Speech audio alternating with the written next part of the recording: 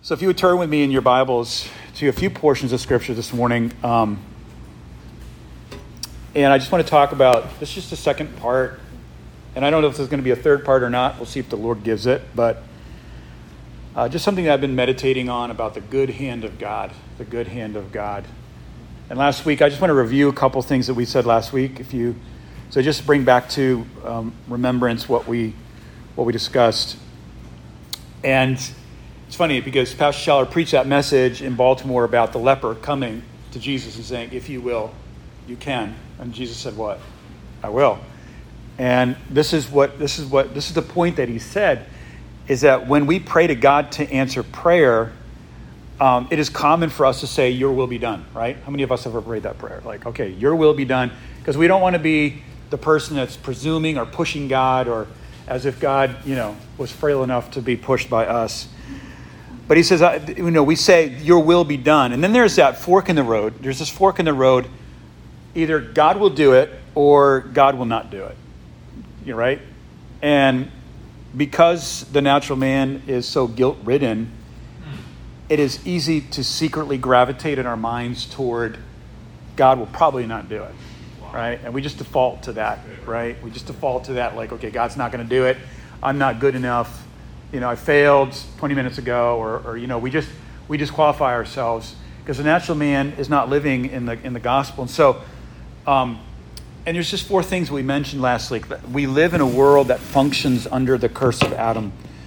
By the sweat of your brow, the land will bear fruit, and that's how we live our life. That's what we bring into our relationships if we're not quickened in the goodness of God. And the second thing is the devil has capitalized on that curse and has created a caste system that is a merit-based system in every level of society, the haves and the have-nots. And then the third thing that we said last week is that in God's economy, in the kingdom, nothing works by the energy of the flesh. And things that we do in the energy of the flesh are what? What are they called? Robert said it a couple weeks ago. I said it last week. What is it called? It's just, what is it? Dead works, right? Things that we do but are just dead. They can't reproduce. There's no fruit. There's no power. And therefore, the flesh profits nothing in John 6:63. Therefore, we have no confidence in it. We have no confidence in our flesh. And that's Philippians 3, verse 3.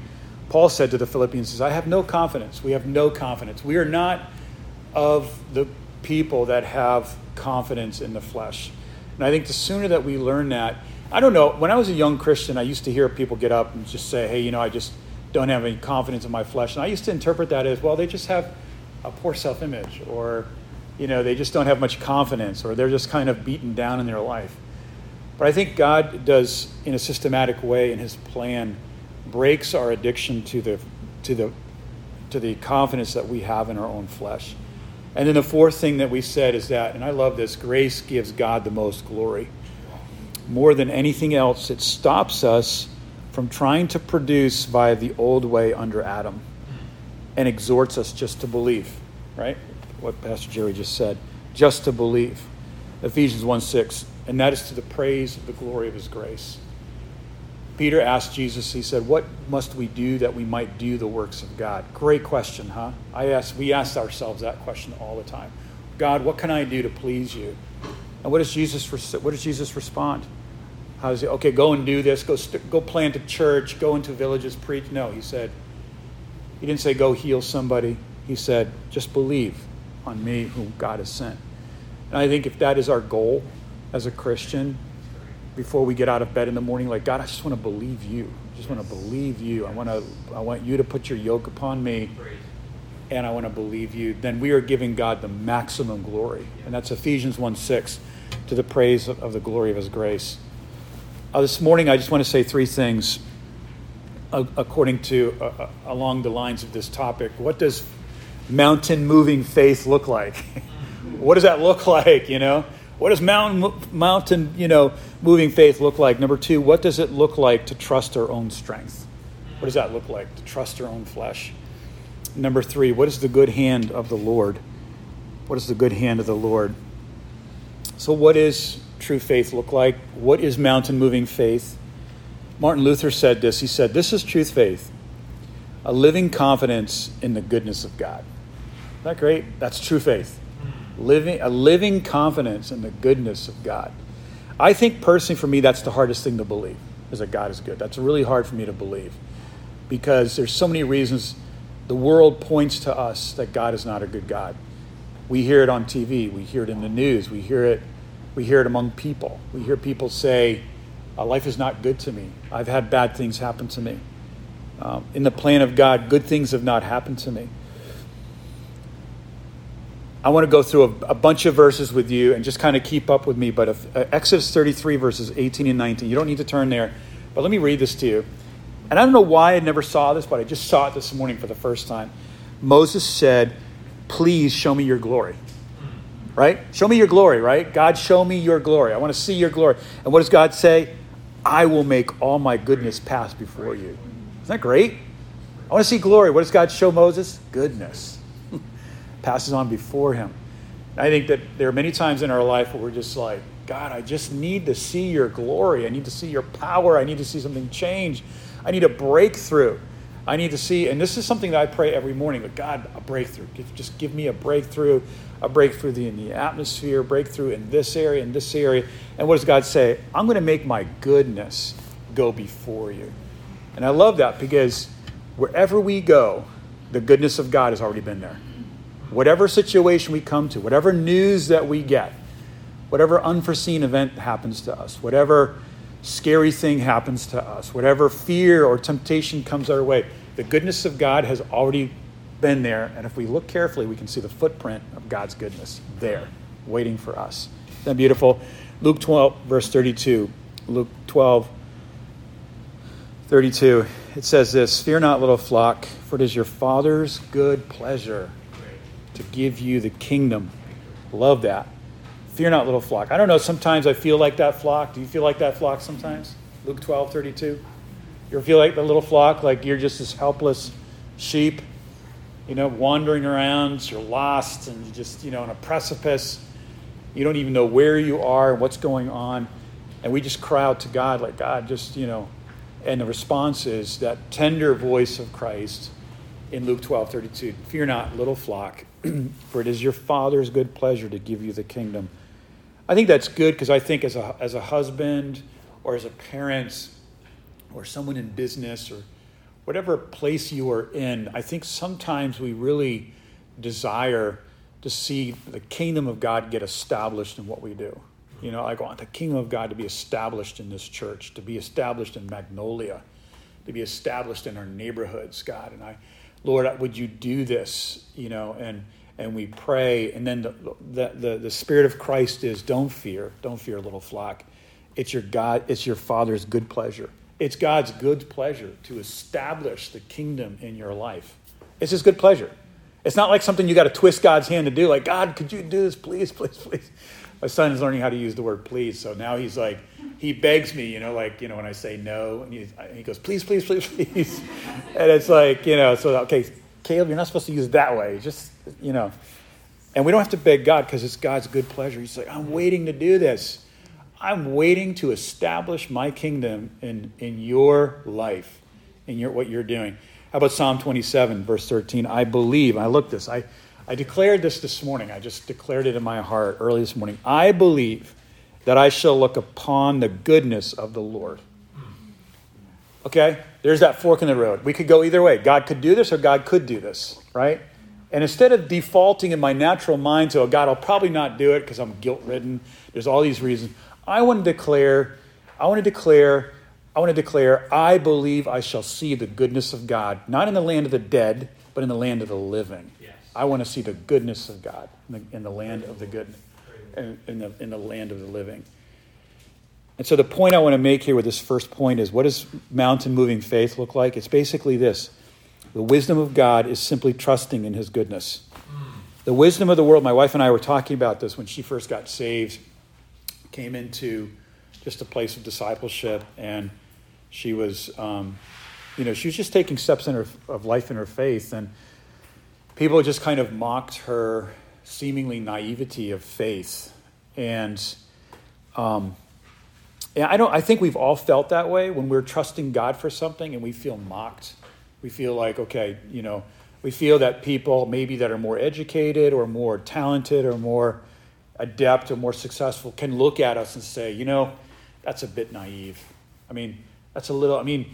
You're young, you're zealous, you don't know everything yet. But something, that's the wisdom of God, not being educated in the broken world that we live in.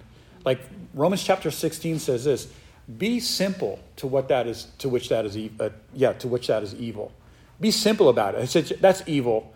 And we don't need to dig sometimes all this conspiracy stuff and all this gross stuff on YouTube. We can watch it and just dig into all this dirt. And why do we need to be educated about that? We don't need to. Romans 16, just be simple about it. Say, okay, that's evil. Bam. And then it says, but be, in the Greek it says, be educated about that which is good. Just grow in that. Grow in the goodness of God. Be educated. Fill your mind with the goodness and the wisdom and the glory of God. Our emotions are going to respond to what is the content of our thinking. Our emotions are built to be responders. They can't think. Your emotions don't have the capacity to think. Our emotions don't have the capacity to analyze. Our emotions don't have the capacity to understand or discern. Our emotions really don't know much. It's like a little child that is only living in the moment. I tell Caleb, okay, Caleb, we'll do that, but later today. But he's living in the now constantly, And it's like, when you say, we'll do that in an hour, we'll go swimming in an hour. For him, that means no, never. We're never going to go swimming. It's like, I think that when we live with good, right content in our minds about the way God thinks and the way who God is, then that's going to create healthy thinking. And then our emotions are going to eventually respond to healthy thinking.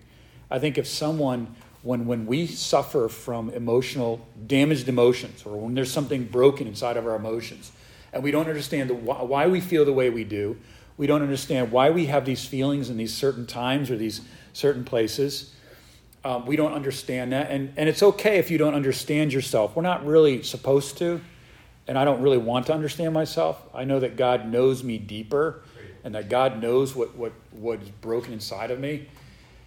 I think when we don't really know what to do with broken emotions, start thinking on the goodness of God. Start meditating in Psalm 139. I will meditate on your thoughts, for your thoughts towards me are good. Start thinking about the goodness of God. Start thinking about the promises of God. The promises of God, the Apostle Peter said, delivers us from the lust and the corruption that's in this world. That's if you and I don't live in the promises of the goodness of God, then there's going to be fainting in our life, and there's just going to be this brokenness, there's going to be this erosion of our soul, and then we start living in the wisdom of the world. It's okay to be a bit naive about things. I just want to believe God, that God's going to be faithful, that God's going to bring me through, and that he's going to do what he said that he was going to do. Otherwise, we just live in this arrogant, sophisticated, know-it-all type of attitude as a Christian. And as a Christian, I could be that way. We could become cynical. You know what cynicism means? Cynicism means that when I look at something pure, lovely, like Philippians 4 verse 8, when we look at something like that, we think there must be something bad about it. There's something in there. It's like, I think certain careers and certain jobs, like as a pastor or even in law enforcement or whatever we do, like counseling or whatever we do, the longer we live, the more it's harder for us to believe that something's pure and then something's good and then we can trust it. And I think that cynicism is when I just lose sight of the pure goodness of God in my life, and that God's plan has something good. And so the wisdom of God is first pure and peaceable, right? It's gentle. The second thing I want to just mention this morning is when we choose not to trust in the goodness of God, we resort to trusting in the strength of our flesh. Let's look at Jeremiah chapter 17 for a minute. Jeremiah 17.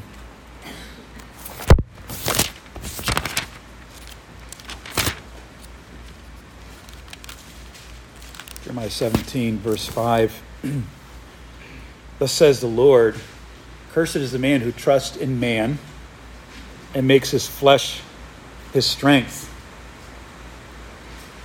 And as a Christian, we have been delivered from the power of the curse. This is Jeremiah 17, verse 5. As a Christian, we are no longer under the curse. That's why I remember when we lived in Ukraine, we were doing some evangelism in the center of Lviv, and this young lady came up to us, and she goes, "Who are you people?"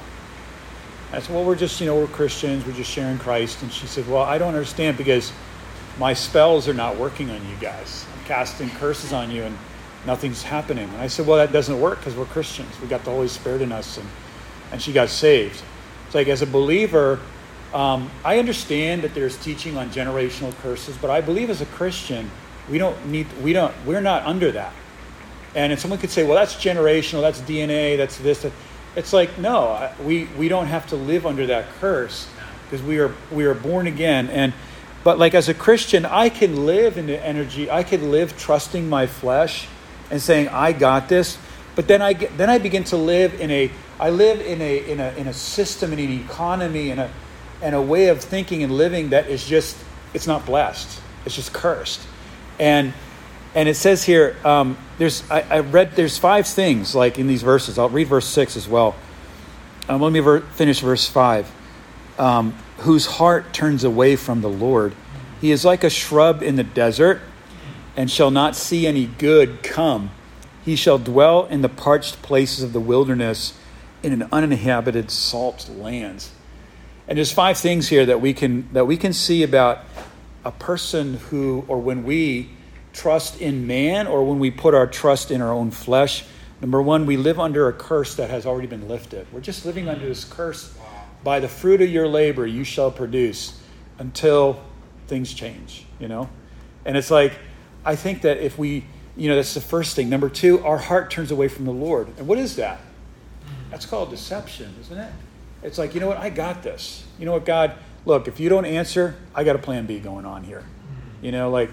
I've prayed those prayers like, "Lord, could you just do this?" And in the back of my mind, I'm thinking, if he doesn't do that, we can do this. And actually, I kind of hope that God doesn't do that because I want to do this. I've prayed that way, And that's like, and that's deception, because when we start trusting ourselves and say, "You know what, my heart is basically good." I start thinking like, I'm a good person, or he's a good person. I can trust him. But we forget that in Jeremiah 17, the same chapter there, just a couple verses later, that our heart is deceitfully wicked. And that left to ourselves, our heart will deceive us. And so the worst thing that we could ever tell somebody is to follow their heart. Oh, just follow your heart. Just dig deep inside, and you'll find that good part of you, and just follow that because you're basically a good person. No, we're broken, we're fallen, and we needed to be saved, and we need a Savior to deliver us every moment of the day. Number 3, the third thing that happens when we trust in ourselves and our heart turns away from the Lord is that we become isolated. We just begin to experience isolation in our life. We're just alone in the desert, and I know what that feels like. Number 4, we don't see the blessing, the good thing when it comes. You ever been a place where life is so good and then all I'm doing is complaining? Wow. Like I remember we bought this house, we live in this house, and we've never lived in a house like this before, and it's just wonderful, it's beautiful. And then after a while, you just start complaining about stuff, and then you're just like, wait a minute, like look at what the Lord has blessed us with, or the people that are around us, or our spouse, or our friends, or the life that we get to live. Because when we live trusting our flesh, like thinking, "I got this, I'm going to do things the way I think is right," and Proverbs 16 says that always leads to death. That always leads to, when I stop trusting the goodness of God, my default is going to be, "I got this. I'm going to do it myself." And it always ends up where I don't see the blessing when it comes. The good thing comes, and we're all rejoicing, and everybody's rejoicing, and we're just miserable because, it's not going the way we wanted. And then number 5, we just start to die of spiritual thirst. We just get thirsty. We just get thirsty, and like David said, that my soul thirsts for the living God, thirst. And so deception is when we believe that the world has something better to give than God's plan. If you're single, the world's always going to be, always projecting at you stuff like, hey, this is the way you got to live. These are the apps that you got to have on your phone. This is what you got to be doing. This is the way you got to live. This is what you got to be doing on Friday nights, Saturday nights, or you're not going to be happy. And I think if we stop believing that God's going to be good and that God's going to give the perfect thing for me, then we begin to drift into this thing, okay, what is the world got? But we always forget this, is that what happens in the world, like there's these tentacles that just go into your soul and grab a hold of stuff in your soul.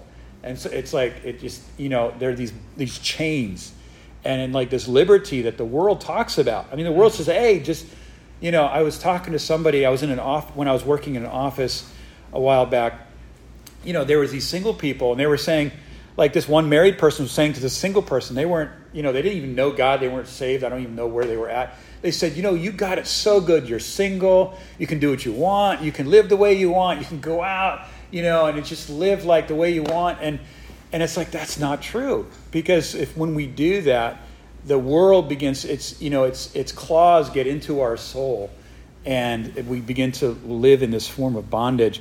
But the goodness of God blesses us with no strings attached.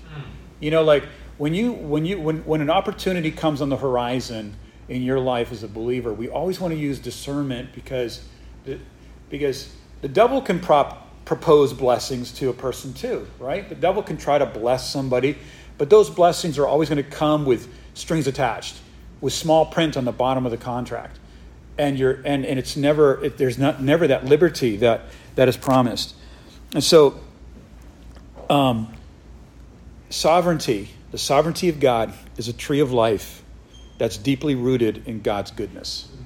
Sovereignty of God is a tree of life that is deeply rooted in God's goodness. And we read that in Jeremiah 29, verse 11. My thoughts towards you are thoughts of peace and not of evil. God's not thinking evil about you today, right? He's not thinking evil about you. He's not thinking bad thoughts in heaven about you.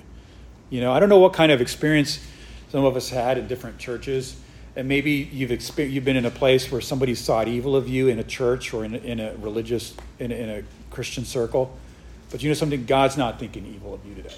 God's thinking thoughts of peace. He's at peace about his plan for your life. He's not worried. We fret. We just get so psyched out because we take our eyes for a moment off the goodness of God and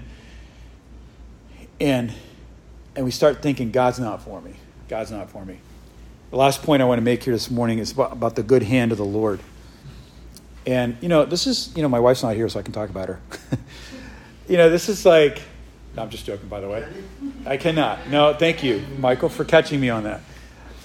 When I first met my wife, we were in Poland, and she was in our school. And I got a verse. God gave me this verse. And as when you're single, and you see the opportunity to date somebody, you're just processing a lot of things, right? And I was just kind of processing, thinking, and God gave me this verse. He gave me this verse about the good hand of the Lord that was upon Ezra and Nehemiah. And I just thought, like everything about the plan of God, when we wait on God, his good hand is on it, and it's a blessing. And I bear with me, guys, and it's not going to take long. But if you look at Ezra and Nehemiah, these two books, there's a recurring phrase in there that just blesses me so much. And by the way, remember that the book of Ezra and Nehemiah, they were one book at one point. It was the Catholic Vulgate. It was like the Catholic Bible that separated those two books and made the book of Ezra and the book of Nehemiah. So when you read Ezra and Nehemiah as one book, there's this beautiful flow about this one theme, about the good hand of the Lord. And let's look at this. If you want to follow with me, I'm going to be in Ezra. I'm going to quickly go through Ezra and Nehemiah. If you don't have that, or if you don't know where the book of Ezra is, then just follow me and I'll read it. Okay, Ezra 7, verse 6. By the way, remember, we said this last week, Ezra was the man that God raised up, he was a priest in Babylon, a Jewish priest that was led by God to go back to Jerusalem and to begin to pasture people. Zerubbabel was the first guy. He came and he began, and remember that all of Israel was in Babylon. They were in captivity. They were under chastisement by God on a national ethnic level, which is very interesting. And they were not able to live in their own homeland. And Jerusalem at that time was this burned ruin everywhere. It was just a ruin. Walls were broken down. Things were on fire. The temple had been ransacked. All the gold and the beautiful things in the house of the Lord had been taken and carried off to Babylon. And so Zerubbabel, which we read about in the book of Zephaniah and Zechariah, is a man. He's the first guy that God sends from Babylon to Jerusalem. And what does he do? He's the guy who begins to set up. He doesn't worry about the walls. He doesn't worry about the buildings. The first thing he does is let's start worshiping God.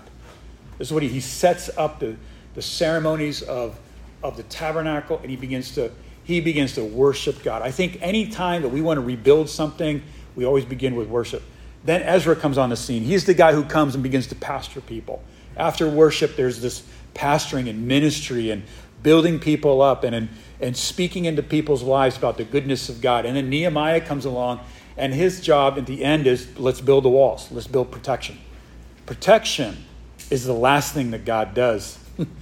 First worship, then receiving a ministry, being pastored in our soul by a man of God, and then protection comes, then the hedge comes. I think I would start off with the hedge. Okay, let's build a wall around this place so that we can be safe, so that we can freely worship, and so that we can freely pastor people. And so listen to these verses, Ezra 7, verse 6. So, Ezra went up from Babylon. He was a scribe skilled in the law of Moses that the Lord, the God of Israel, had given. And the king, the Babylonian king, granted him all that he asked, for the hand of the Lord was upon him. Isn't that amazing? The hand of the Lord was on Ezra. The hand of the Lord was on Ezra. Here's the second verse. Verse 9 of the same chapter. For on the first day of the first month, he began to go up from Babylon. And on the first day of the 5th month, he came to Jerusalem, and the good hand of his God was on him. Beautiful, isn't it? He came to Jerusalem. That was his target. That was his goal. And God's hand, good hand, was upon him. Here's a third instance. Verse 28 of the same chapter, Ezra 7. And who extended to me his steadfast love before the king and his counselors, and before all the king's mighty officers, I took courage. Listen to this. I took courage, for the hand of the Lord my God was on me, and I gathered leading men from Israel to go with me. You know something? When we know God's hand is on us, when we live in that truth and positional truth that we are in Christ, people are going to follow. People are going to follow. People are going to be attracted to the goodness of God. In Luke chapter 15, verse 1. Here's verse 18 of chapter 8 of Ezra, the next chapter. Ezra 8, verse 18. And by the good hand of our God on us, they brought us a man of discernment of the sons of Mali, the son of Levi, son of Israel, namely Sherebiah and his sons and kinsmen. By the good hand of our Lord, God brings people to support the work. By the good hand of God. Are you seeing the theme here? In a desolate place, people coming out of chastisement, kind of beaten down, really know they're just in a broken place. God has to continually, systematically remind them of the good hand of the Lord. Ezra 8, verse 31, just a couple.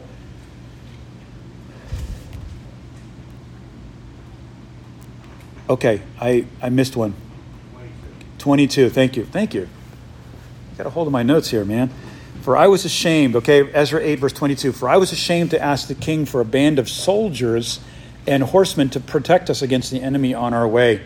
Since we had told the king, the hand of our God is for good on all who seek him, and the power of his wrath is against all who forsake him. You know something? Seeking God. We can see the good hand of God. Verse 22. I was ashamed to ask the king. That embarrassment sometimes that we feel, that intimidation. Verse 31 of Ezra 8. Then we departed from the river Ahava on the 12th day of the first month to go to Jerusalem. The hand of our God was on us, and he delivered us from the hand of the enemy and from ambushes by the way. Here's another one. Then we skip into the book of Nehemiah, chapter 1, verse 10. For they are your servants and your people, whom you have redeemed by your great power and by your strong hand. This is how Nehemiah is praying to God. This is how Nehemiah is thinking and communicating. Nehemiah chapter 2, verse 8. And a letter to Asaph, the keeper of the king's forest, that he might give me timber to make beams for the gates of the fortress of the temple, and for the wall of the city, and for the house that I shall occupy. And the king granted me what I asked, for the good hand of my God was upon me. Let's ask for big things. Let's believe God for big things. Let's not be intimidated to ask God to do things. Don't worry about being presumptuous. God can communicate that to you. If this is not God's will, he can tell us that. He's good with that. Let's not be afraid to ask God for great things for his kingdom. Let's not be afraid to ask God for big things for people, that we could see the glory of God manifested in people's lives. And here we see here in the ninth and the last example that I could find, maybe there's more, and this is Nehemiah 2:18. And I told them of the hand of my God that had been on me for good. I love this. And also of the words that the king had spoken to me. And they said, what did they say? What did they say? Let us rise up and build. So they strengthened their hands for the good work. And there's 4 actions here that are described. And I'm going to close with this. There's 4 things that are described in Ezra 7, verse 10, that we see of how Ezra experienced the good hand of God in his life. And this is the application. This is the part that I want us to take home and apply by faith in our life. Ezra comes to Jerusalem according to the good hand of his God upon him in Ezra 7, verse 10. For because Ezra did 4 things, prepared his heart to seek the law of the Lord and to do it and to teach in Israel the statutes and judgments. There are 4 things here that Ezra does, and he's able to experience not just the theory and the doctrine of God's good hand, but to see it translated into every day of his life. Number 1, he prepared his heart. I want to prepare my heart for God just to do beautiful things in your lives this summer and this fall, and in this church, and in Magnolia, and in the Woodlands, and in this area, in Little Rock, and in Waco. I mean, the sky's the limit. Ezra prepared his heart. You know something? Prepare your heart. Just take time in the morning. Say, Lord, I want to prepare my heart to receive something from you today. I don't want to live in my old frame of reference about experiences that I've had in my past or that I'm living in today. I want to prepare my heart. Prepare your heart. Prepare your heart. Remember that? That was the message of John the Baptist. Prepare ye the way, for the kingdom of God is at hand. Prepare your heart. And I think when we are a church of prepared hearts, then the Lord is there and ready to pour out the goodness that he has. Number 2, pursue. That's the second thing that he did. He pursued. He pursued. He pursued in seeking the law of the Lord. And I think, how does the law of the Lord translate for us as a New Testament believer? What is the new law of the Lord in the New Testament? The royal law of love, right? Like when we pursue that royal law of love, loving one another, laying down our lives for one another, not seeing each other after the flesh, pursuing. He sought out, he pursued the goodness of God. He pursued it. Number 3, and to do it. And that this third word I would say is he performed it. What does that mean? He just walked in faith. He walked in faith in the goodness of God. He walked in pushing against what he saw, believed against hope, like what Abraham saw, and he walked in faith. You know something? Who was Abraham? I love Abraham because he was not a mighty warrior. He was not a politician. He was not a guy that conquered lands. He was a wanderer with his family, and God told him, walk the breadth, the north, south, east, west, walk the land, and everywhere you put your foot, this is land that I'm giving to you. He walked by faith in the goodness of God. And lastly, Ezra professed. He just spoke faith. His confession was a confession of faith. I believe that it shall be according to as God has said. Right? Paul said that. In the midst of a shipwreck, when people felt like they were going to die, I just think that we can talk, we can speak faith, we can say, I believe that I shall see the goodness of God in the land of living. And to teach statutes and judgments. That's what Ezra did. He taught. Teaching systematically, living systematically, professing systematically the goodness and the kindness of God. And I think that those four things are what brought Ezra to a place to see the hand of God, the good hand of God move in his life. So this brings us back to the beginning of what Martin Luther said. This is true faith, a living confidence in the goodness of God. So I want to encourage you and I this week, what we do in the next several weeks. This is summer. A lot of churches, a lot of people just say, well, like everybody's away and this is going to be hard. I don't want to live like that. I want to just think in the goodness of God. I want to walk and I want to live every day prepared to be surprised by the uncompromising or the uncomprehending goodness of God. And is that it's like, I want to be, God, surprise me today by your goodness and by your grace. It surprised me because I have no capacity to believe right now.